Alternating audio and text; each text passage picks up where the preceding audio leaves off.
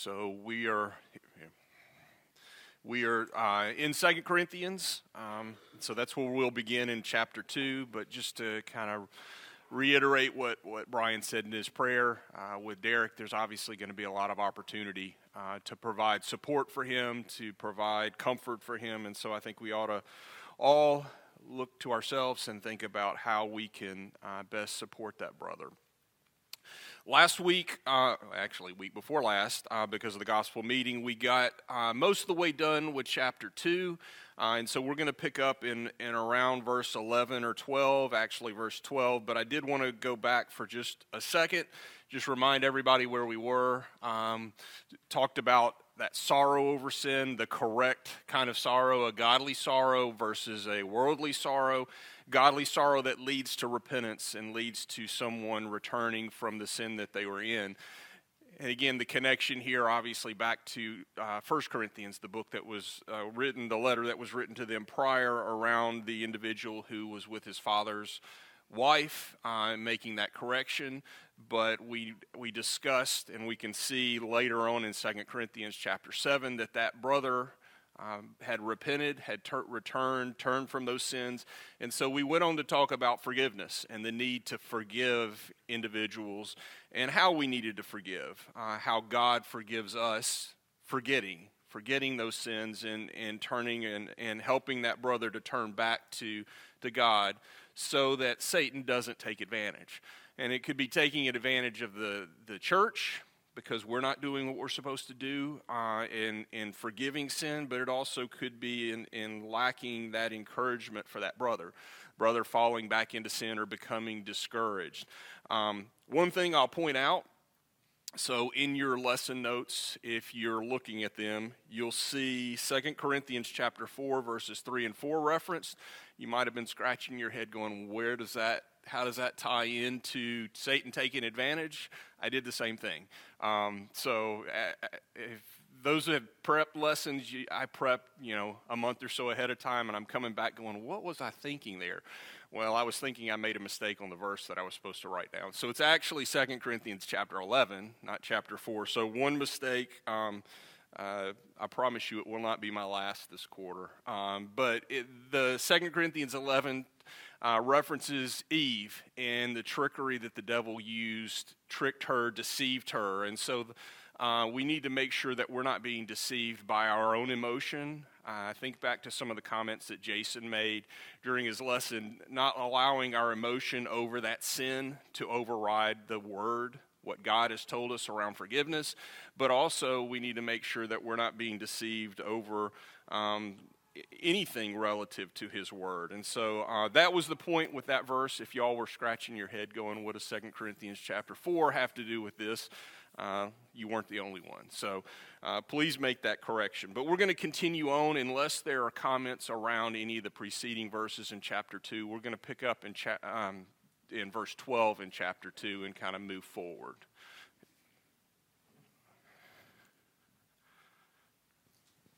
Well, I think verses 4 and 5 in chapter 4 does relate to Satan deceiving us, because it says the God of this world has blinded.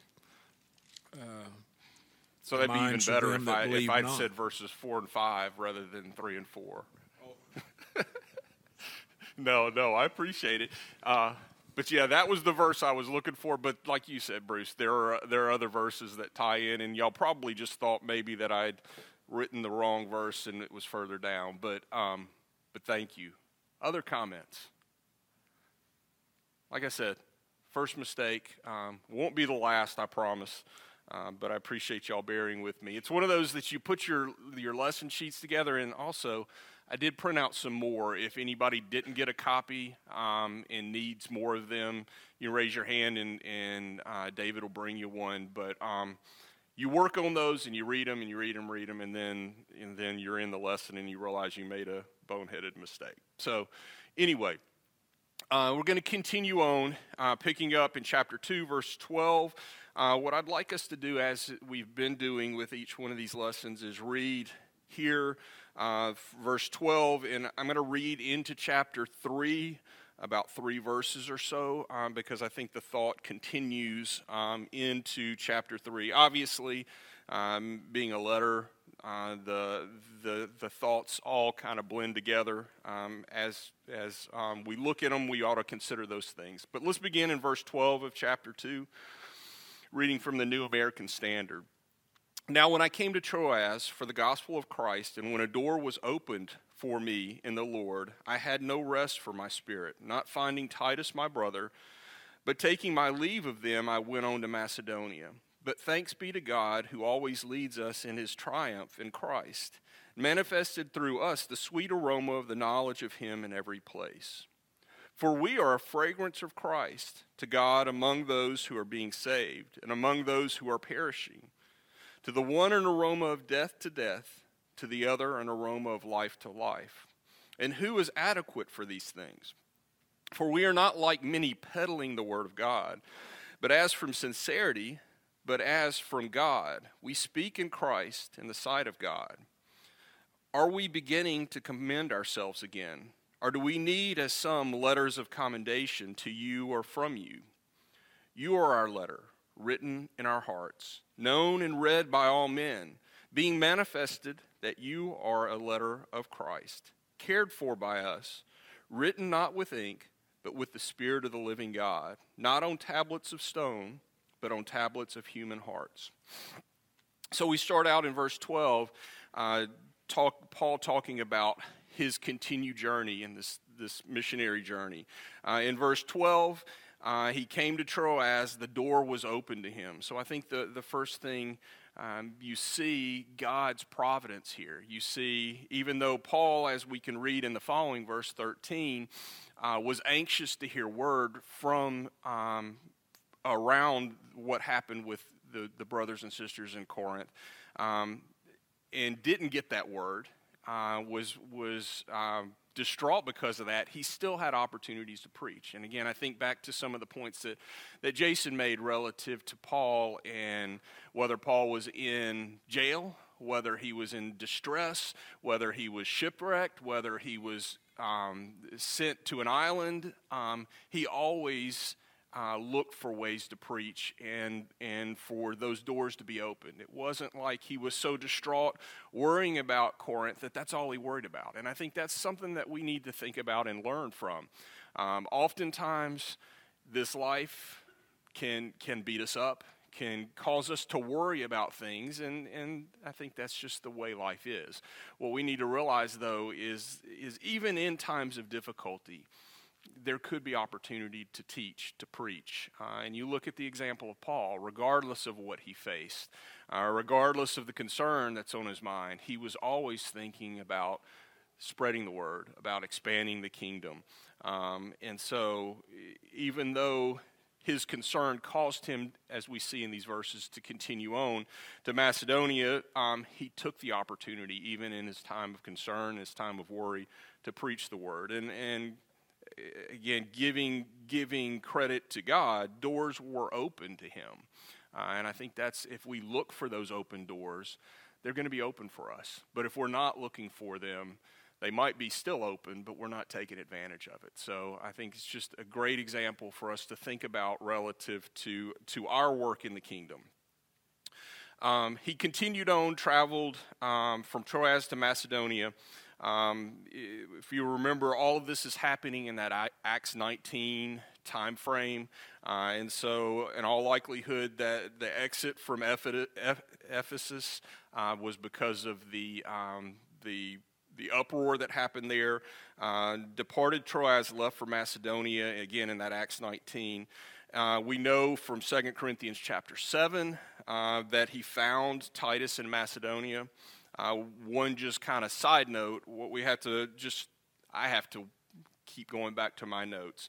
Acts 20 references a visit to Troas. In all likelihood, and I think the scriptures support this, that visit to Troas in Acts 20 is the second visit to Troas after he's been down to Corinth. And so just trying to keep straight in my mind and hopefully helping you guys from a timeline standpoint. The Acts 20 verses 1 and 2, verses 5 through 12, the reference to Troas there is in all likelihood the second visit.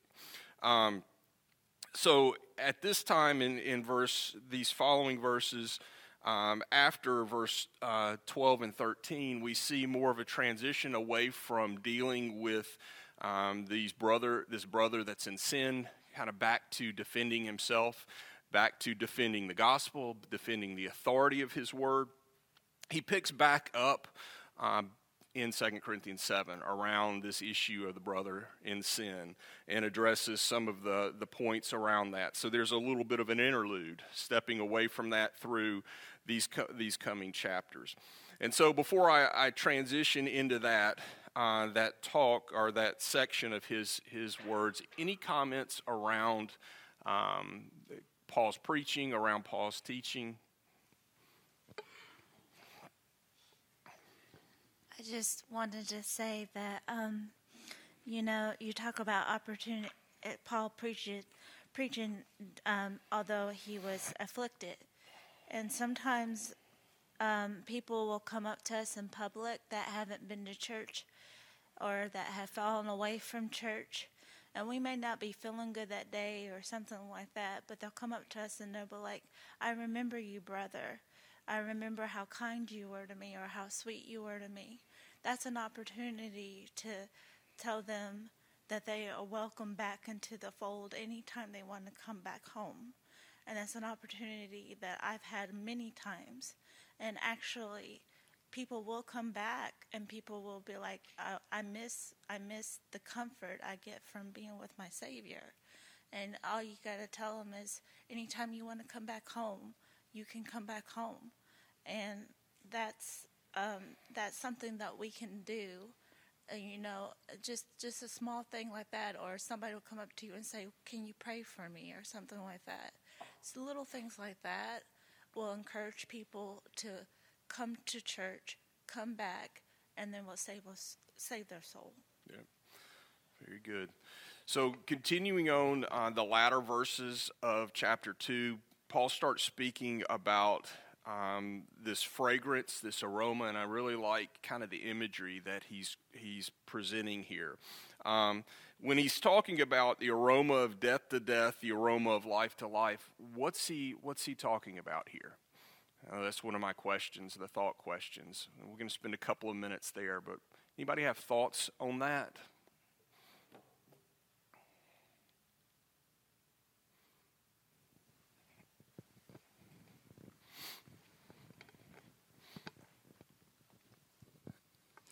Well, Christianity brings life to those who accept Christ and live it, but it's death to those who reject it because there's salvation in no other name, Acts 4:12 and John 14:6. Yeah, so, yeah, do you have, no? No, just pass it. And that's what we're going to look at, a couple of verses here, aroma of life to life. And so I think the first thing to think about is Paul makes the reference or says we are. And so I think here, first of all, he's talking about himself or the apostles. But I think we can expand that and say in relation to some of the thoughts we were just discussing around our job as far as spreading the word and spreading the gospel. That word is what provides that life. If we aren't out working and spreading the word, we aren't that aroma that we need to be to the world, spreading the word. But similarly, if that word isn't spread, without the word, there's death. Without the sinner turning back from their sin and turning to the gospel, there's that sin, and there's death. So to those who are perishing, an aroma of death. And we can look at a couple of these verses. Let's look at Ephesians chapter 2, first of all. Ephesians chapter 2, to the point, through Christ, through his word, we're made alive. Through the gospel, we're made alive. And in Ephesians chapter 2, verses 4, but God, being rich in mercy because of his great love with which he loved us, even when we were dead in our transgressions, made us alive together with Christ. By grace you have been saved, and raised us up with him and seated us with him in the heavenly places in Christ Jesus, in order that in the ages to come he might show the surpassing riches of his grace. And so we were dead in our sins, but we're made alive through Christ, through his word. And I think that's what Paul is saying here, is through the word. It can either be an aroma, the word, his teaching, the things he's sharing with these individuals. It either can be an aroma that leads to life, or an aroma that leads to death. I think we can also look, not sure what I've got up here, but Revelation chapter 21, looking at kind of the other side of it. When we think about death, obviously it's not going to necessarily be a physical death. We're talking about a spiritual death. So Revelation chapter 21, verse 8, but the cowardly and unbelieving and abominable and murderers and immoral persons and sorcerers and idolaters and all liars, their part will be in the lake that burns with fire and brimstone, which is the second death. So the immoral persons, the unrepentant persons, those that don't obey, those that don't do what needs to be done to make their life right with God, who don't turn to that grace and that mercy that was discussed in Ephesians chapter 2, their part is with the lake that burns with fire and brimstone, the second death. So you see kind of that two sides, death, life, aroma of death, aroma of life. And he continues this idea in chapter 3, comparing the old law to the new law, and the benefits are the supremacy of the new law. Again, aroma of death and aroma of life. Any thoughts on that? Any additional thoughts on that before we move on? Let me get him first, and then I'll get you, Brian. So it seems like a comparative statement, maybe. The aroma, how it is taken, how it is received by those. If they are saved, then it is life. If they are perishing and, I guess, rejecting it, it's terrible. It's offensive to them. Yeah. So. Yeah, and I think the other piece, and I don't know if I wrote the verse down, but in kind of doing some follow-up study, there are other verses. Okay, I got one already. There are other verses that talk about how that aroma, or how our sacrifice, how our offering is received by God, and so I think there's some parallels there. Is not only how we're receiving it, but how we're reacting to it, and how we're obeying, and how we're doing what we're supposed to, or not doing what we're supposed to. It's going to determine how it's received by God. Is it a sweet aroma or not? So. I really keyed in on verse 14, and in the New King James Version, it uses that word diffuses. Mm-hmm. And I just think about the idea of the spread, specifically as it relates to the spread of the gospel. Mm-hmm. And you think about a scent, you can have something really, really small, but it can diffuse and it can spread throughout an entire room, throughout an entire home, in not that long of a period of time. Yeah. And I see a lot of parallels there to what Paul is doing. Say, hey, we had this incredible opportunity, and God used us to spread and to permeate all throughout this area, but scents are subjective. There are some times where, to some people, this scent is wonderful. It's beautiful. They love it. And some other times you walk up and you smell something, you're completely turned off by it. And you can see that same parallel to the spread of the gospel. To some, this was the hope and the good news they've been waiting for. And to others, they were immediately turned off by it. Yeah, very good point.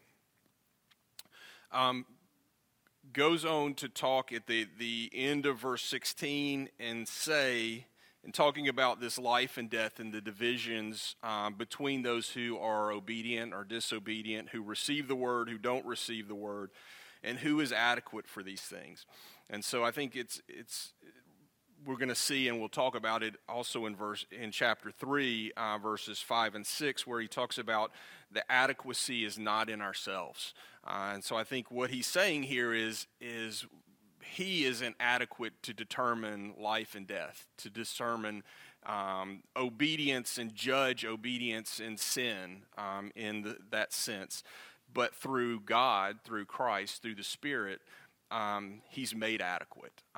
And again, I think part of this might be referring back to those teachers that were in error, trying to convince them and pull them away, pull the church at Corinth away. potentially saying that they are able to judge that right and wrong, and were able to say they needed to go back in and take on some of those things that are within the old law. But Paul is saying he's not adequate. Only through Christ, only through God, only through the Spirit is he adequate to present those things. And so, again, thinking about his sufficiency comes from God, and we'll circle back to that. He's not peddling the Word of God, verse 17. And again, I think that if you think about some of the initial comments that I made in introducing 2 Corinthians, you think about the atmosphere that was happening at Corinth, the background that was happening in Corinth, not the church, but in the city. There were those that were professional speakers. There were those that were getting paid to be orators. And so some of that might play into this kind of comment. But even beyond that, from a worldly sense, this isn't a new idea. Peddling God for money, or peddling Christianity for profit. And we can turn over to, let me hit my button. We can turn over to 1 Timothy chapter 6, verses 3 through 6. 1 Timothy 6, verses 3 through 6. If anyone advocates a different doctrine does not agree with sound words, those of our Lord Jesus Christ, and a doctrine conforming to godliness, he is conceited and understanding nothing, but he has a morbid interest in controversial questions and disputes about words, out of which arise envy and strife, abusive language, evil suspicion, constant friction between men and a depraved mind, and deprived of the truth, who suppose that godliness is a means of gain. So you see there, but you can also look back into the Old Testament. I thought about, I don't know if it's up there. No, Jeremiah chapter 6, the prophets and the priests were greedy for gain. Micah 3, the priests taught for pay. The prophets divined for money. So you can see, and we can all think of examples in the Old Testament where prophets, where priests did what they weren't supposed to for money. So Paul's not implying, as we know and we've already studied in 1 Corinthians chapter 9, that a preacher can't support himself through preaching the gospel. But with this point, or the point in Jeremiah, or the point in Micah, or the point in 1 Timothy, these individuals were not looking to support themselves. They were looking at preaching the word. They were looking at godliness and righteousness for gain alone. And they were, on top of that, twisting the word to fit what they wanted, rather than presenting the word as God would have it to be presented. So Paul goes on to say here, he's presenting in all sincerity. He's presenting the word in the latter part of verse 17, from God we speak in Christ and in the sight of God. It's not for gain. It's not for something that would appeal to them. You think about some of the passages, itching ears they heap up for themselves teachers. It's not, they're presenting God's word with all sincerity, God's word in full transparency to the church at Corinth, and to all people.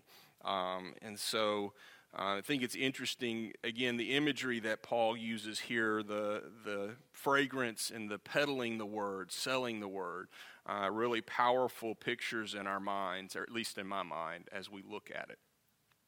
So we're going to transition into chapter 3. David, any other comments as we transition in? I just wanted to say, that's like today. There's lots of churches that offer entertainment and lots of fun things to do and everything, but they're not scriptural, and they're not doing it for the salvation of souls. They're doing it so they can make a profit. They're doing it so they can gain money. And just like back then, that was a sin. Today it's a sin too, but unfortunately people like that feel-good sermon, and they don't like to hear about anything but feel-good stuff. And it's very appealing to go to a church and hear an uplifting sermon, but when you can't have a sermon that gives you in-depth and correction and the truth, it's not good, because it doesn't teach you anything about God. It just teaches you to feel good. Yeah, very good. John? Back in 1 Corinthians chapter 9, you've got a reference there. Paul, in defending himself, he says, "Or do only Barnabas and I have not a right to refrain from working?" When Paul was in Corinth, though he had the right to be supported by the gospel, he didn't do that. He and Aquila and Priscilla were tent makers, and they worked with their own hands to support themselves.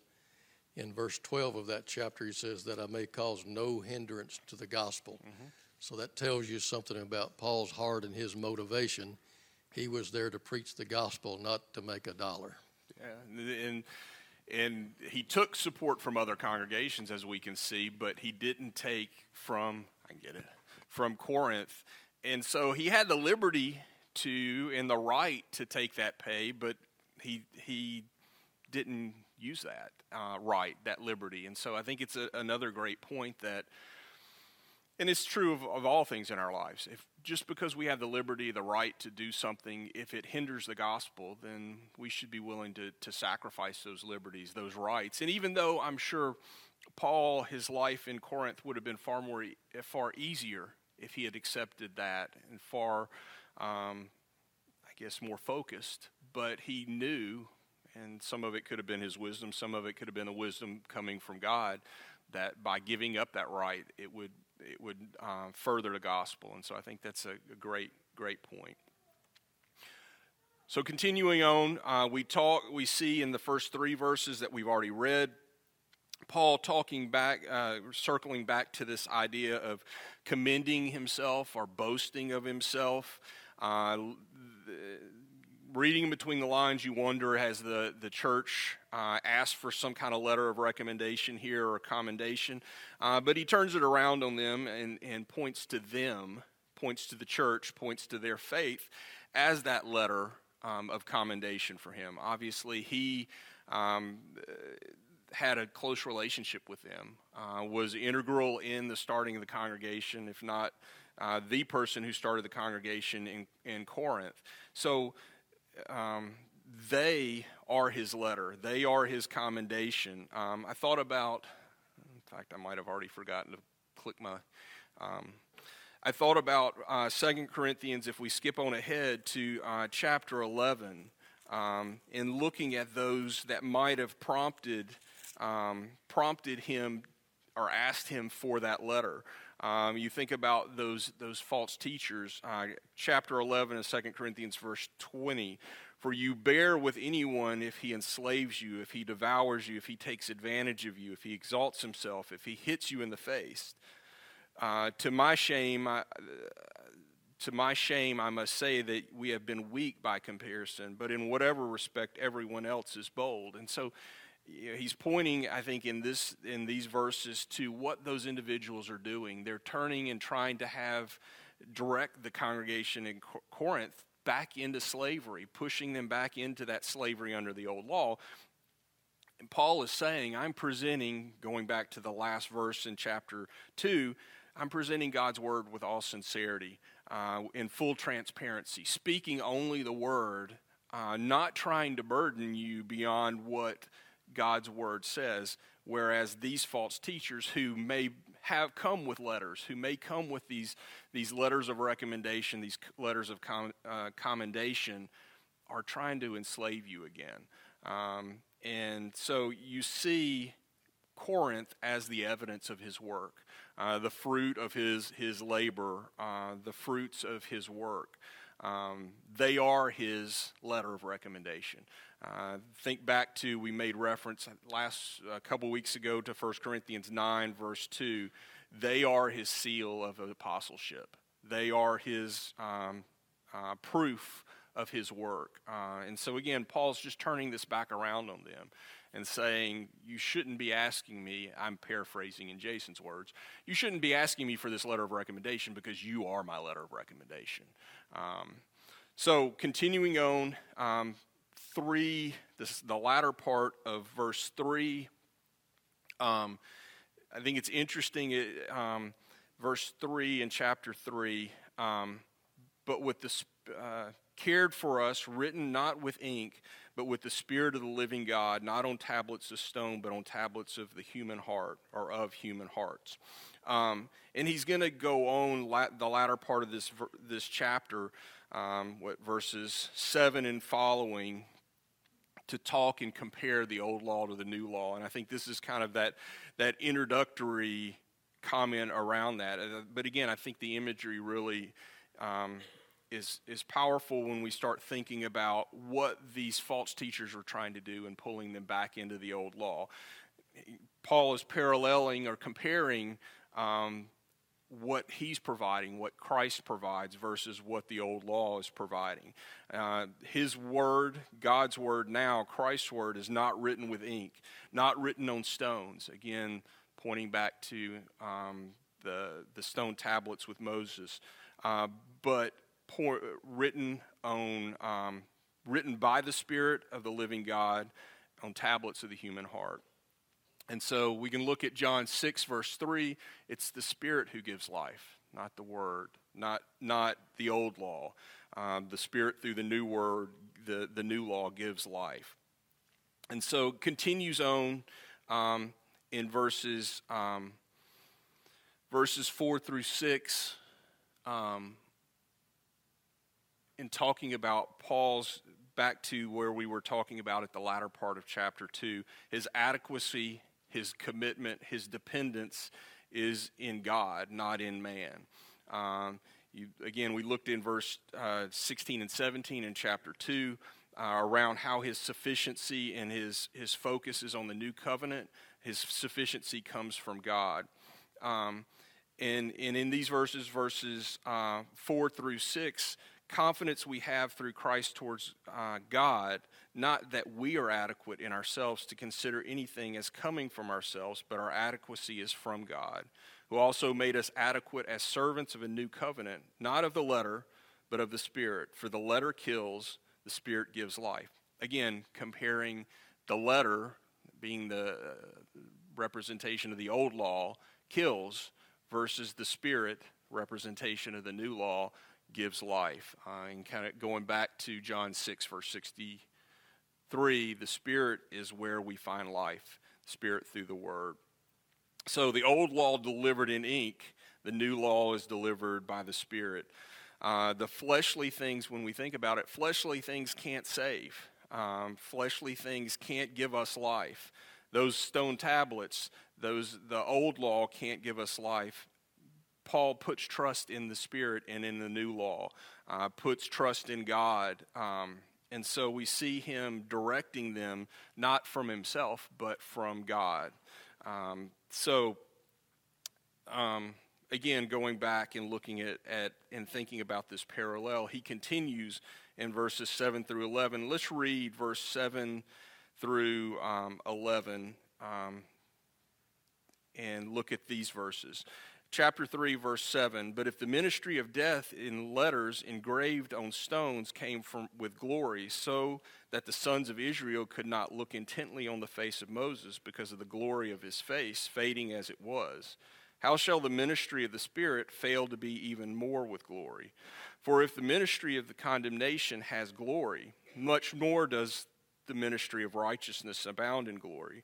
For indeed, what had glory in this case had no glory on account of the glory that surpasses it. For if that which fades away was with glory, much more that which remains is in glory.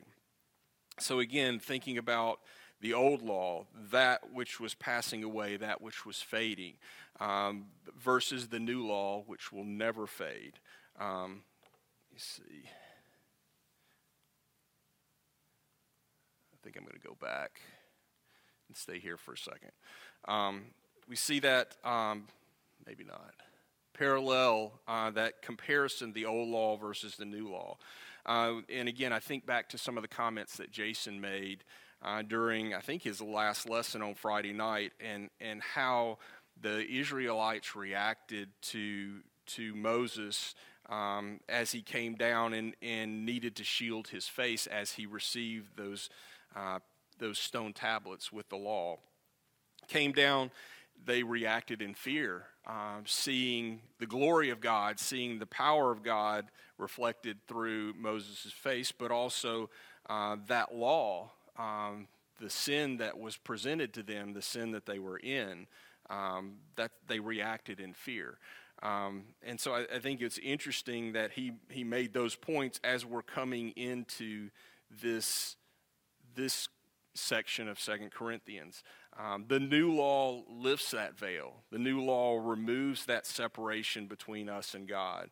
And the old law was fading. The new law never fades. I think the other thing that's interesting is under the new law, that separation between us and God, again, maybe of a different veil, has been removed. It makes me think of Ephesians chapter 2. I think I've got it up there. Ephesians chapter 2, verses 13 and 14. Those who were previously far away been brought near by the blood of Christ.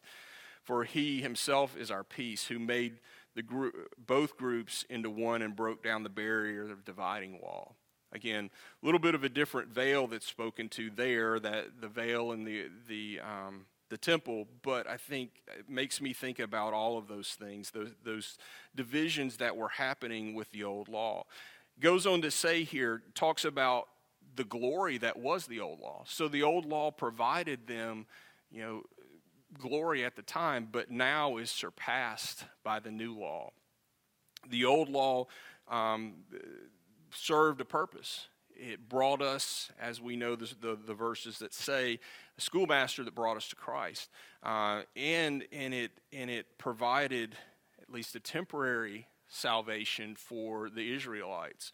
But it goes on to point to how much more glorious the new law is, how much more glorious that the word of Christ is. Doesn't fade away. It remains. And in verses 7 and 8, the ministry of death versus the ministry of the Spirit. And you think about Hebrews 10, verses 1 through 4, talks about how the blood of bulls and goats didn't remove those sins, but was a reminder of those sins every year that rolled forward the sins.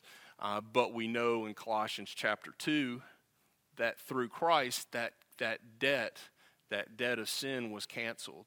And the old law was nailed to the cross. And so through Christ, again, the more perfect law, the better law, the more supreme law was brought and more glorious, as is laid out here.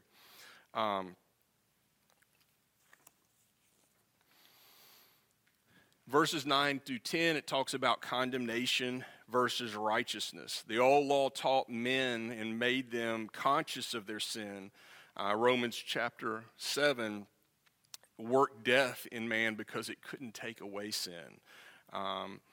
And like I said, in verse 11, it talks about the old law passing away, but the new law remaining forever. Christ's word is that greater system of salvation through grace, through faith, through the mercy that we gain through his sacrifice, a better hope through which we come nearer to God.